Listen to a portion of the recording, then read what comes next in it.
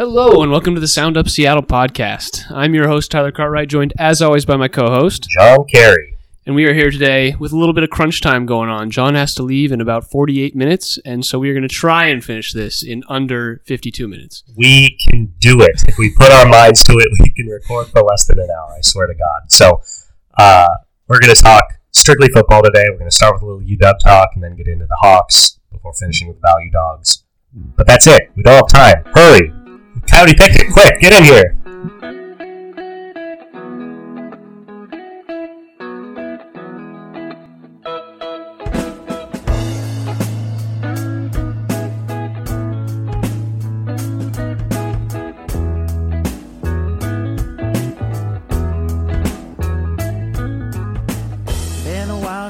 All right, John, let's just get going. We're going to talk football, so let's just dive straight into some college talk from this past weekend.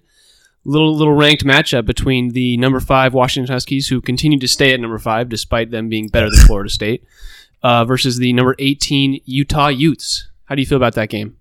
It was a good game. It was a distressing game in the first half. Serious USC vibes in terms of the back and forth scoring. The offense remained magnificent, and the defense stepped it up in the second half. Yeah. Tale of two halves really is what it was. Utah scored all 28 of their points in that first half, and then proceeded to not score in the second half. And that was really just Washington's defense stepping it up and doing kind of what I've said they've been doing, is stepping it up when they need to, but not necessarily before that. A big interception, which ended up being a fumble at the 1 yard line, which was a turnover for UW. We'll talk about that. Tough play there. But they got a safety out of that, so it ended up working out. But just a nice overall game for UW, staying on track and getting where they needed to go with the Utah matchup. Yeah, what was so interesting about this game in particular, you look at the final, 35-28, and you say, okay, kind of a barn burner start to finish, nice high-scoring game. But of the combined 63 points scored, 53 of those points were scored between the 3-minute mark of the first quarter and the, 2:15 mark in the second quarter. So in 1 quarter of time, 53 of the 63 points were scored on back-to-back consecutive scoring drives, which included all touchdowns except for a single UW field goal. A lowly field goal. Yeah, so 8 straight scoring drives between the first and second quarter, where just neither team could get a stop. And for UW, it was more the typical stuff. DJ looked great again today, 100 yards and a touchdown. Adunze, I would say Adunze really stepped up, but he had 111 yards and 2 touchdowns, but he was on 3 receptions. The guy, he certainly stepped up, but his ability to hit the big play and then nothing else was pretty astounding. Yeah, his touchdowns were basically just like 40-yard bombs down the middle of the field or to that fade on the right side from Penix. Really gorgeous throws, gorgeous plays. Yes. And his ability to just get open down the field when Penix has had time has kind of been a little Tyler Lockett-esque, I feel like. Just, shifty enough, and when he's got time and Penix is able to move around a little bit, he can get that good ball to him. Big game for Jack Westover. He had a lot of third down conversions, and that big fourth down conversion, which I believe turned into a touchdown late in the game.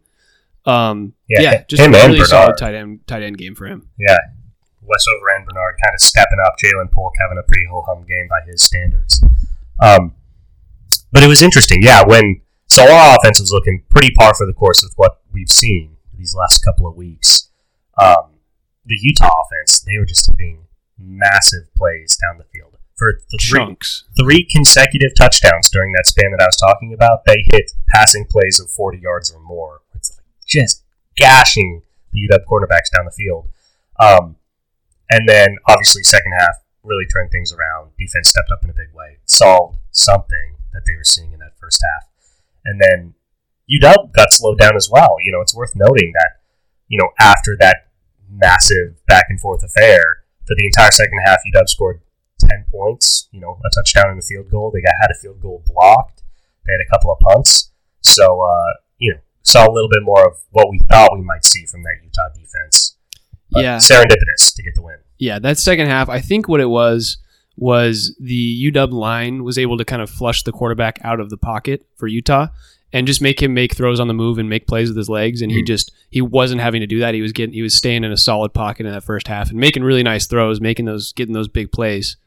But yeah, as the game went on, I think I was telling you about this. The UW defense just has a lot of substitutions and they play a lot of guys, which means they're able to stay fresh. And I think just over time, their defensive line and defensive players can kind of keep pace with those offensive players that are getting tired, getting utilized a lot because UW's offense takes 2.5 minutes to score every single play or possession. Yeah, that's very fair. So yeah, all in all, a good win. Utah played better than I was expecting from them, particularly offensively. I was talking some smack before the matchup, which wasn't smack. It's really what I thought, and they showed me some things which I wasn't sure they were capable of. But a good game by them. Very competitive in the first half. Yeah, well, we should talk about just the biggest play of the game. So funny, man. It happens every 3 or 4 years on a running clock. Alfonso, Tuputala, right? Had what should have been a pick six. It was a beautiful pick. Runs it all the way back. Nobody near him. It's 70 yards. Yeah, celebrating way before he gets to the end zone and does the classic, I'm a full 1.5 yards away from the end zone and I'm dropping the ball. And Utah recovers it on the one. And it was so bad. You see those. You'll see them in the NFL from time to time. And it literally has to happen every 3 or 4 years for these guys to be okay, no, that's stupid. Why would you ever do it? But it's also worth noting it was the worst one I've ever seen.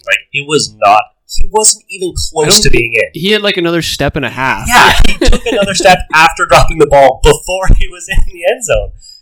Absolutely wild. That's somebody who's never scored before in their life. Yeah, and still hasn't. Congratulations to Alfonso. Obviously a nice play by him, but to blow it at the end like that, it's so bad, man. At the time, because obviously then the UW defense stepped up in a big way to get the safety. Mm-hmm. And at the time, it's okay, maybe this was actually a good play for UW because they got the safety. They lucked out, yeah. They could get a long scoring drive here potentially, and then it would be a plus. But that was it. The safety were the last points scored in the game, and it was only a 7-point game. So Utah still had a chance to tie the game if they had. I'm sure he's still getting plenty of it from the coaches, but Alfonso would not be able to show his face on campus. Yeah, no, that was a tough look. And yeah, there was a lot of discussion on, was that a good play? And in the end, it ended up being good because we got those 2 points and the ball.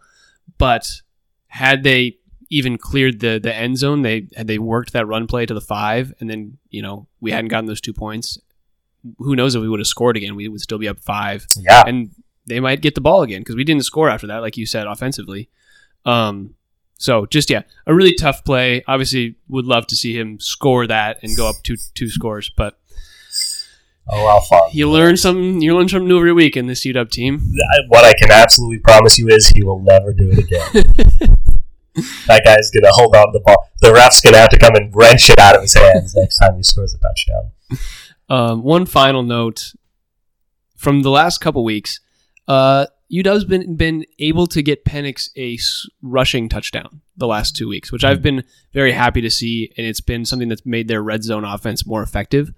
More options. Yeah, just more options. Him being able, if they get down to the 1, he can get to the outside or run it up the gut, kind of a Jalen Hurts style play. He's a good play action quarterback. Yeah, he's been really nice in those situations, and as long as they call the play for it, he's able to make that decision. He's not as much of a scrambler though. It's definitely got to be a designed play. But that's been good to see over the last couple of weeks, kind of getting him prepped for tougher games down the stretch, I'm sure. Yeah, for sure. Yeah, that's always great to see. Any other notes on this Utah game before we talk about this week? Not really. It was the first in a string of, I guess, 2 more tough games. Yeah. So the first of 3 tough games, and that's something I will say about UW is they've had a lot of close competitive games with good teams, but they're undefeated. And what that means is when those big moments are coming up, their defense is stepping up. They stepped up again today like they did against Oregon, like they did against USC. and the offense is just continuing to do what it needs to do to win. So considering how many of these ranked matchups, or at least, high-end matchups have been close, I'm almost glad they've all been close, because it really shows that this team, 2 or 3 and it's lucky, but if you're doing 4 or 5 of these, now it's like, no. The moment gets big, this team steps up, and that's a good thing to have. It's like the Mariners in close wins. If you're doing it enough, it's not a strategy, but it's a ability that you have. Yeah. So at least, a couple of years back. And much like the Mariners, I wouldn't count on it year to year. Okay, this week. Big game. UW going to Corvallis, Oregon, home of this podcast's second favorite college football team, the Oregon Beavers. You got to say Oregon State. You can't just say Oregon. Just to. Oh, I don't acknowledge any other colleges. Is there another school in Oregon? Just the Beavers down there. Oregon State Beavers. And what's going to be a big game? What are they up to now? Oregon State? Record-wise? Or, ranking? Ranking-wise. I've seen them at 10. They're currently at 11 on ESPN. Okay, so a bigger matchup straight up than Utah. Not surprising. Yeah. Beat Utah badly. Oregon State's 8-2, and I think their 2 losses were Washington State and they play Oregon last. Washington State and USC. Maybe? That would be what I expect. I know they lost to Washington State. Oh, they lost to Arizona a couple weeks ago. Ooh, that was But Arizona's in the top 25 now. Arizona's been good this year. That makes me feel better about that Arizona game for sure. Yeah. What are your thoughts about that Oregon State game? Yeah, Oregon State is. I think we talked about it. They're kind of a mixture of Utah's defense and Oregon's offense. Like, they're not as potent offensively and they're not as stout defensively, but they're good at both. Like, they're 75% of each of those teams, which could pose a challenge because they're going to be a physical team. They're going to run the ball. They're a really good running team. Really good running team. Their lead rusher has over 1,000 yards already on the season. Mm-hmm. And yeah, their quarterback, I'm going to have to struggle to pronounce his name. Uiagalelei. Uiagalelei? Come on, man. He was the Clemson transfer, I believe. He's a good player. Oregon State came in ranked very highly, and they have played up to that ranking. So it's going to be a tough game. That Oregon game at the end of the year is going to be a ton of fun. Yeah. A little Civil War action down there. I think what concerns me most about this game, I'm honestly more worried about this game than I was about any team we played other than Oregon. And even Oregon to a certain degree, because stylistically, Oregon plays the way UW plays, which makes it, it's always better to fight somebody that you know how they fight, and if your plan is going to throw the ball a ton and, you're worried about interceptions and how game-changing those can be, it's, even playing a quarterback like Bo Nix, it's still comforting to know, like, they're going to throw it 40 times too, and we'll get those same opportunities. What I worry about with this Beaver team is ball control. I was going to say that, yep. Yeah, we've seen this UW defense struggle against the run with several underlines underneath struggle. If Oregon State is able to put together long, 6, 7, 8 minute drives that end in touchdowns by leaning heavily on the run, and their defense is able to get just a couple of stops, this one's got me a little worried. Our offense, just wouldn't get the ball enough in that case. Like, we're used to our offense scoring 35 points. Yes. And if you're saying Oregon State has 4 or 5 drives that go 6 to 8 minutes, that's most of the game. Correct. Like, we're going to need to either be able to run the ball or take things a little slower, or make them speed up and have to keep up with us, which I think is going to be the game plan. Is just like, hey, we need to score so that they have to pass. Kind of like what we did against Utah and what we've tried at USC. Getting out to that early lead is going to be huge for keeping the pressure on. Yes, which we've talked about numerous times. So all that is to say, if you're a betting man, if you have Washington winning this game, you want to take the over. If you have Oregon State winning this game, you want to take the under. That is very true. It's going to be fascinating. Another game where I realize I've just said this like 3 weeks in a row now, but I really believe it. DJ is going to be huge. Dylan Johnson's performance is going to be really big.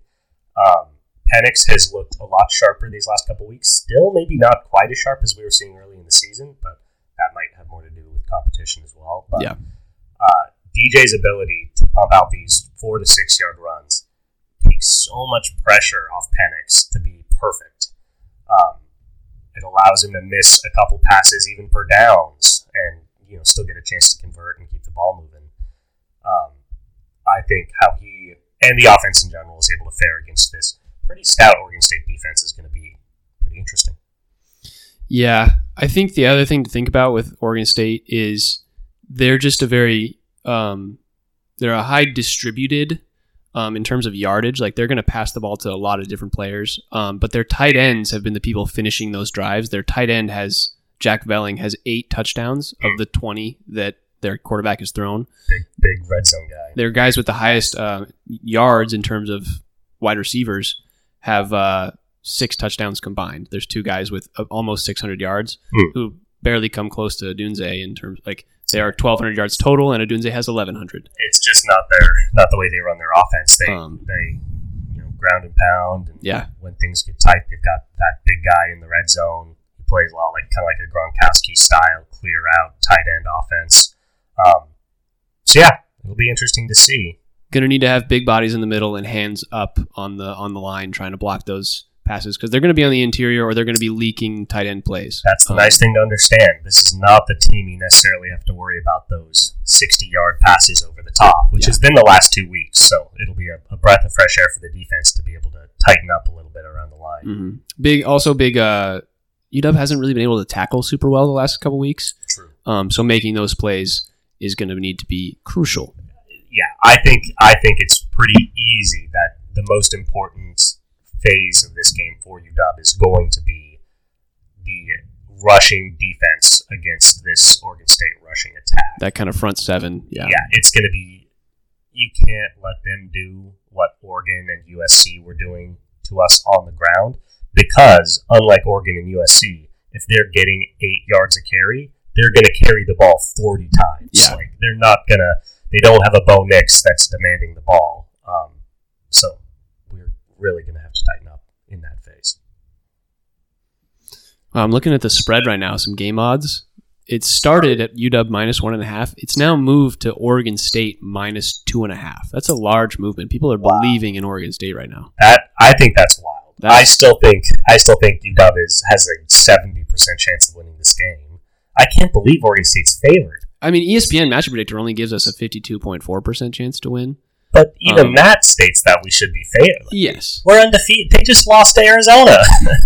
Well, I mean, in terms of taking the money, I guess, no, because you would want 2 points. No, there's no reason you would want 2 points against a Washington team. They're either going to blow you out or you're going to win. And I guess that's probably what it is people are taking the Oregon State money line, and they've eventually had to move it because it wasn't getting value. Sure.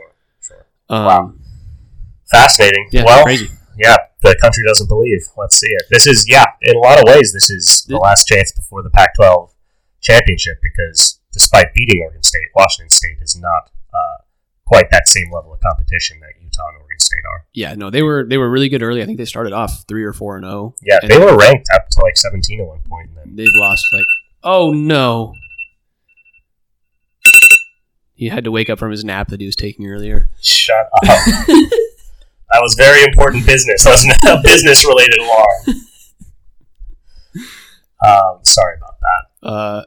Where were we? Oh, yeah. Wazoo's just lost 5 or 6 of their last 7 games. It's been a rough stretch for them. That's actually my alarm that goes off every time we talk about Wazoo more than they deserve to be talked about. So this is serendipitous. Damn. Anything else you want to say about college before we move on to the pros? Not really. UW basketball just lost to Nevada the other day. I'm upset. I've got thoughts on Gonzaga, but we'll save it for another episode where I can expound. Don't want to expound anywhere near me, so. All right. Seattle Seahawks, our boys, this week. 29-26 win over the Washington Commanders.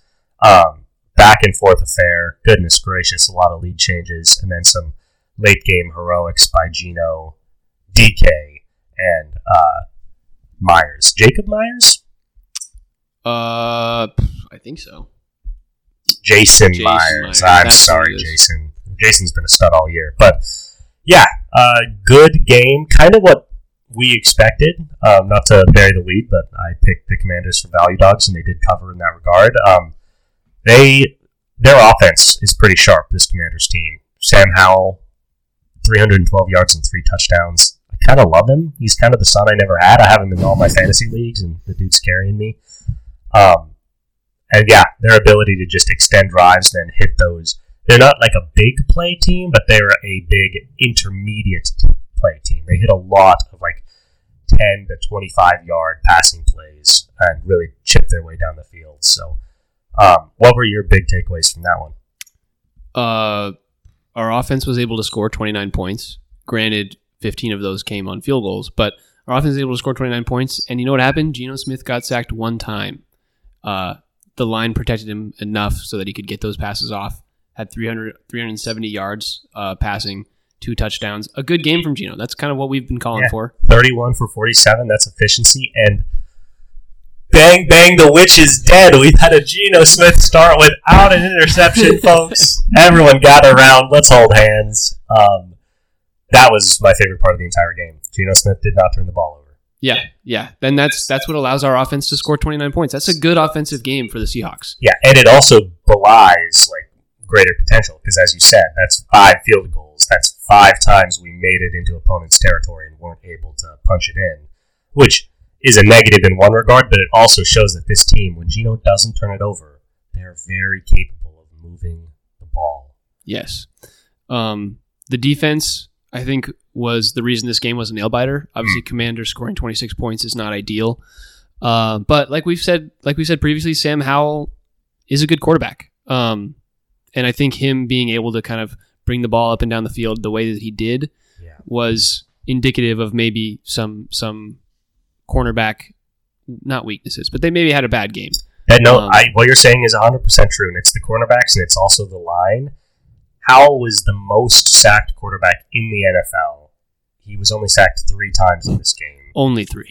Which, that's drops in the bucket for what's been happening to him this season. He also had 0 picks, and this is a guy that's top 5 in the NFL in picks thrown. So, credit to him. He had a great game. I have nothing. We watched the end of this game together, and at one point we both looked at each other and we're like, no, Sam Howell's like a good quarterback. Like, people have been kind of treating him like a fluke this season, particularly early when he struggled more. And he does take too many sacks and make some questionable decision making. But he is like a Brett Favre, no fear, huck it down the field guy with a good arm. He can do some stuff with his legs. He's a good scrambler. Mm-hmm. I'm a believer in Sam Howell.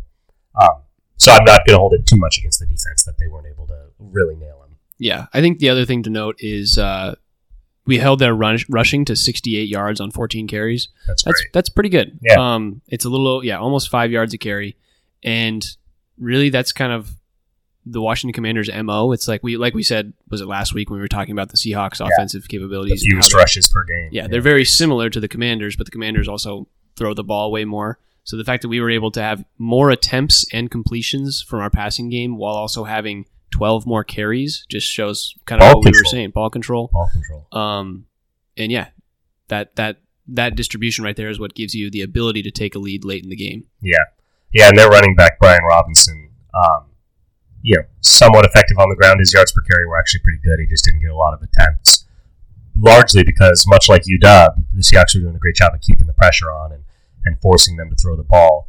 But he was devastating in the passing game. Obviously, started the game with a 50-yard touchdown scramble, and then racked up 60 more passing yards throughout the game. They do a really good job of incorporating their running backs into the passing game, which would be an important note if the Hawks are playing them this week. I don't know why I'm saying it. This has nothing to do with the Hawks anymore. Charbonnet was awesome this week. Yeah, another great week. Walker, 20 carries for 60 yards, about 3 yards a carry. Pretty ho-hum. Charbonnet, 6 carries for 44 yards, busting them out at 7 yards a carry. That's some college shit there. Every carry we saw while we were watching that game, we were like, man, he's good. He's good. He is big. He is strong. He is fast. I really, really wonder.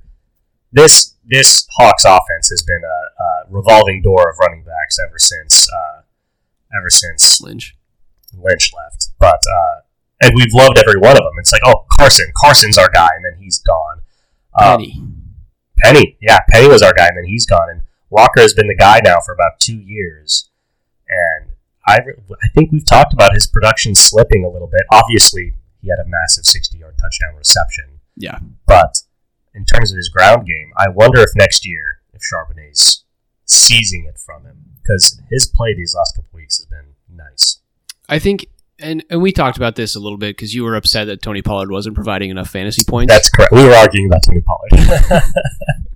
And I think it's just like he's basically the Tony Pollard of this team, where it's like he's going to get a decent amount of carries for the small, short yardage gains. You know, if you have a 3rd and 2, you're giving it to Kenneth Walker over Zach Charbonnet because there's the risk that Charbonnet gets tackled behind the line and can't get forward enough. I think Walker is an assured 3 yards, basically, if you're giving him the ball.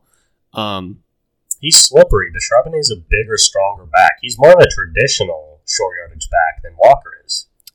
I don't know. I just feel like Walker's more of like a head down, go hit the guy that's going to tackle him and, you know, fall forward for a couple yards instead of a Charbonnet is going to get tackled. He's also a vet. You know, he knows how to read his blockers and where to go. Probably better than Charbonnet does, but just something to keep our eyes on. Yeah, for sure. In terms of receiving, really good spread this week. DK with 98 yards, Tyler Lockett with 92, and JSN with 53. Very nice spread. DK had 12 targets, Lockett had 10, and JSN had 5. That's just a really good spread of getting the ball to different receivers and having them able to get open. Yeah, and tight ends were involved as well, which was good to see. One thing I will note, Lockett, 8 for 10 for 92 yards and a touchdown. Fantastic. Vintage Lockett game. He came alive right after I said he was dead. Love to see it. Metcalf, 98 yards, was huge on the game-winning drive. The field goal, yeah. He caught both I of think the big 2 passes for there. 20 yards each, yeah. Yeah, that secured it. But 7 for 12 is not spectacular. If you're going to get 12 targets, you want 10 receptions. We've talked about this in the past, whether or not it's Geno trying to force it to him because he's a safety valve, or if DK is not doing a good enough job of getting into the right spots to securing catches. But even in a game where I'm happy with Geno and I'm happy with DK, 7 for 12, that can be better, and it should be better. I think what it is DK is just not the kind of receiver that's able to get the separation of like a Jamar Chase or Justin Jefferson. Like he's just not that level of receiver, and More I think we've overpowering guy. Yeah, we've talked about him in that sense, but he's more like a very, very, very budget AJ Brown. What he really is that's a great way to describe him. But do you remember Martavius Bryant on the Steelers? He plays exactly like Martavius. Everything's over the top, or it's short yardage and just like using his frame to get open. And he's great at it, and I love DK. And you're right, that probably plays into 7 for 12 because he's hand fighting with cornerbacks when he's trying to secure these balls. Easier to get the ball knocked away and things like that. Yeah, that's fair. I'm going to quit pitching. It was a good win. Yeah, good win. You good to move on to the next week? Yeah, what are we doing next week? Who are we playing? Next week, the Seahawks have a rematch from their Week 1 game that they lost pretty handily against the Los Angeles Rams. A less strong team than they were in Week 1. Talking about the Rams? Yeah, I guess. They have Cooper Kupp now. They're losing Matt Stafford, though, aren't they? They don't have him for the rest of the season, right? No. I think Stafford's playing this week. Oh, am I wrong with that? I feel I could be wrong as well. Very possible. But, he's questionable. I'm sorry. That's my fault. So, we'll see if he plays or not. But obviously, with what we've seen from Ripken or whatever his name is, they're in a very good spot if he plays. Yeah, I think it opened at -2.5, and people are betting the Rams. It's now down to -1. What is going on? That it makes sense in a way. When you have a team that bludgeoned the other team and they play again and the line's even, people are naturally going to say, why will history not repeat itself?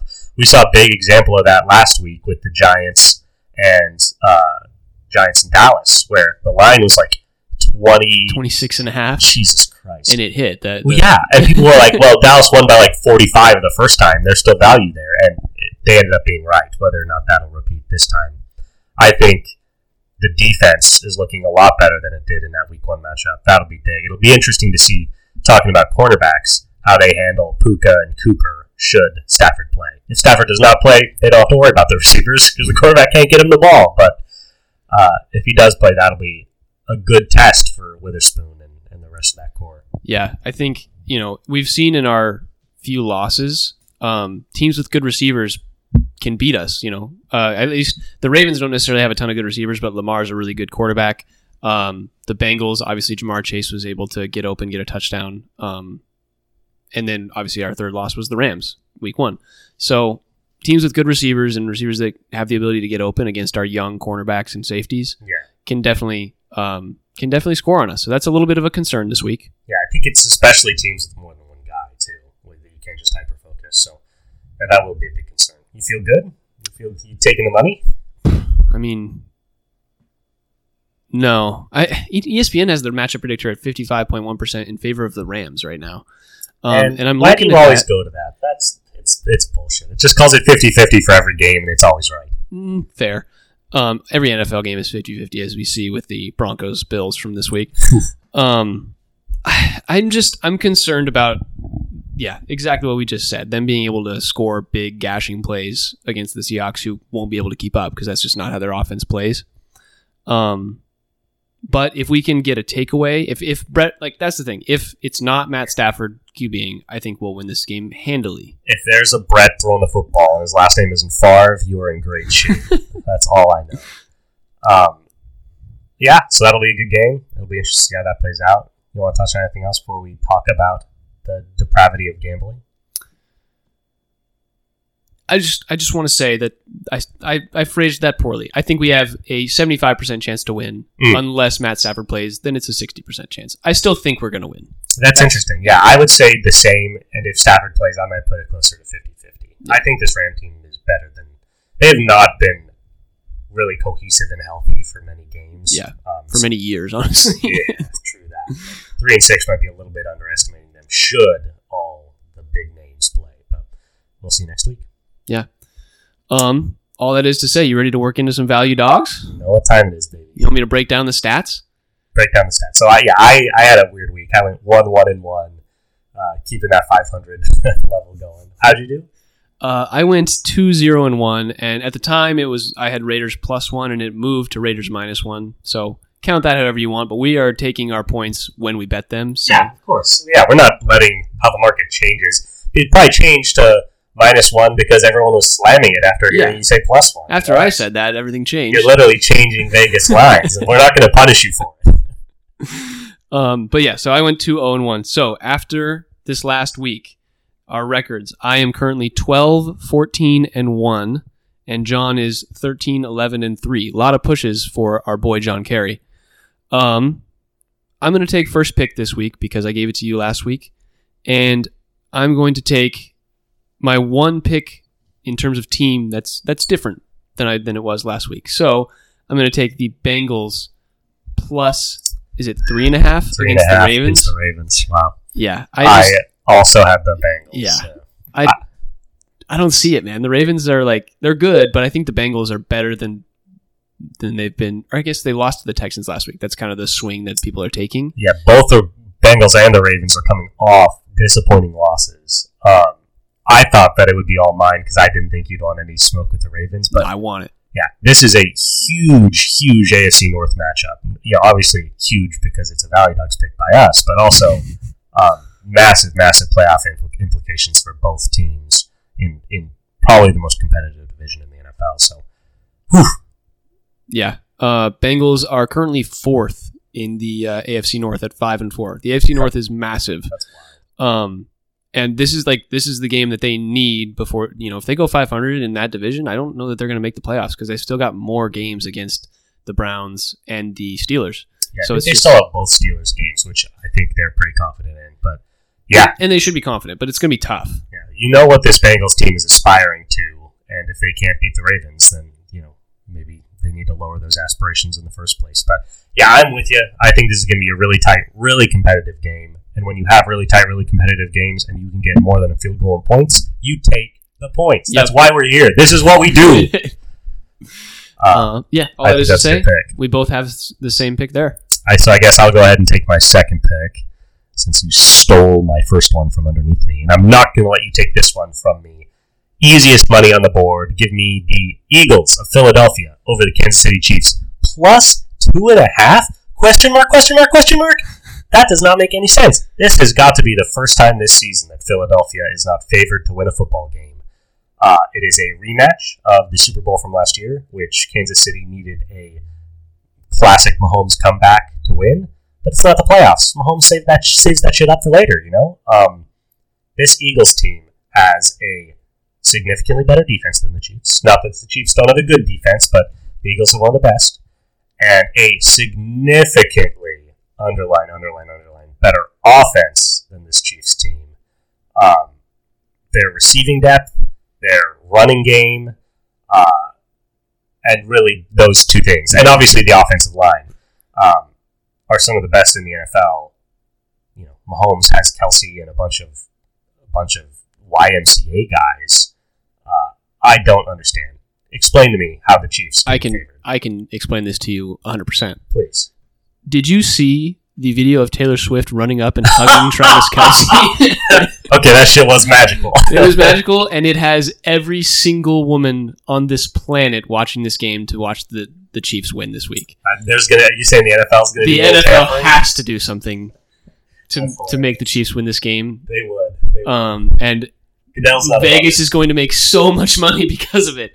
That's a good point. This is a massive trap. You know, everybody that thinks they're smart is going to be betting on the Eagles. I also think I'm smart. That's interesting. Worth noting, though, that hug happened in Argentina, which means that Travis has been doing a lot of traveling and might not be on his best rest.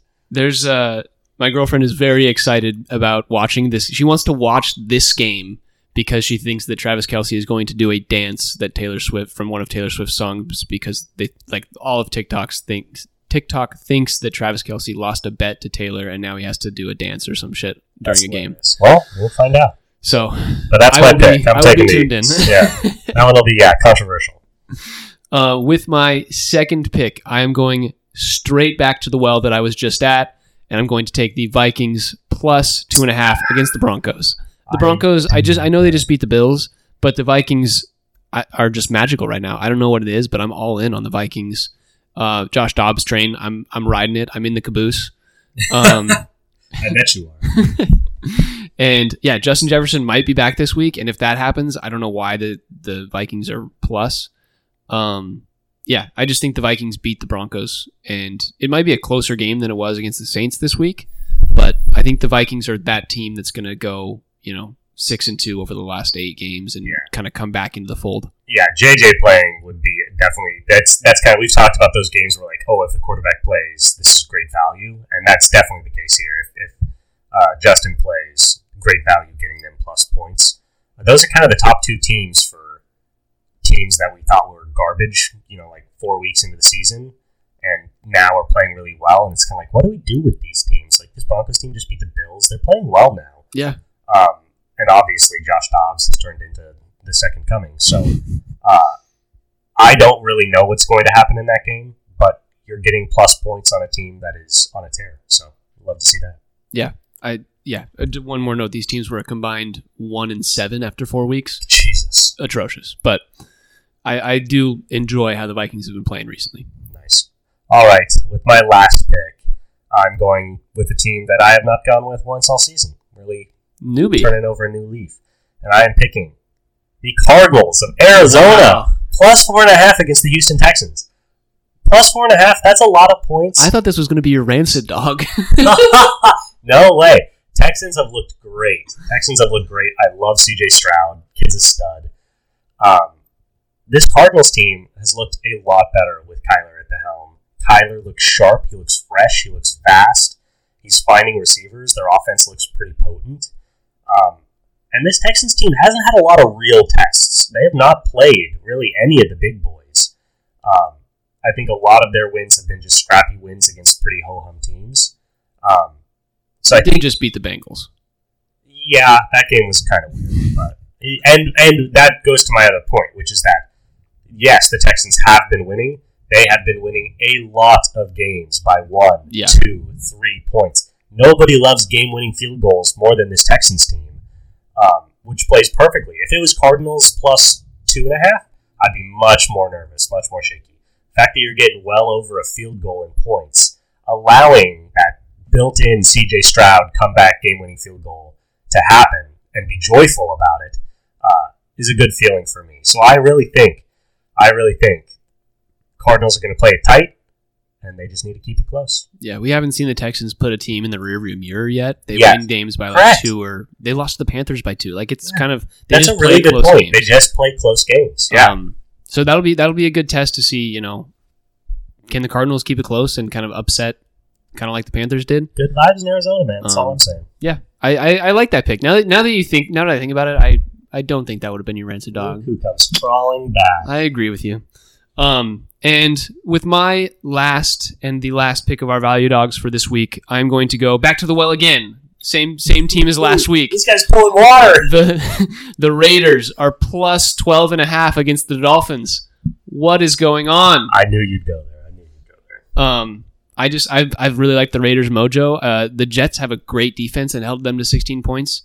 The Dolphins have a pretty bad defense, and I don't think they're going to hold them to 16 points. And I think the Raiders' defense has stepped up recently as well. I think it's going to be like a 25 to 31 game. Like it's gonna be close, and I think 12.5 points is just too much to not take there. A lot of points. It's a touchdown and a field goal, and you have 2.5 points. It's a lot of points. Yeah. I get why the line's there. The Raiders have been a happy-go-lucky story since Aiden O'Connell came in and Sean McDermott. No, that's not right. Who is their head coach that got canned? Josh McDaniel. Thank you, Josh McDaniel. The other Mick got fired. I can say that. I'm Irish. And it's been good vibes, but they haven't played anybody like this Dolphins team. There's going to be a whole nother level of test for that defense. It's going to be interesting to see if Aiden O'Connell can really do anything offensively when they're going to need to put up points. But I get it. It's a lot of points. This team's won 2 or 3 straight, so I see why you're going there. Yeah.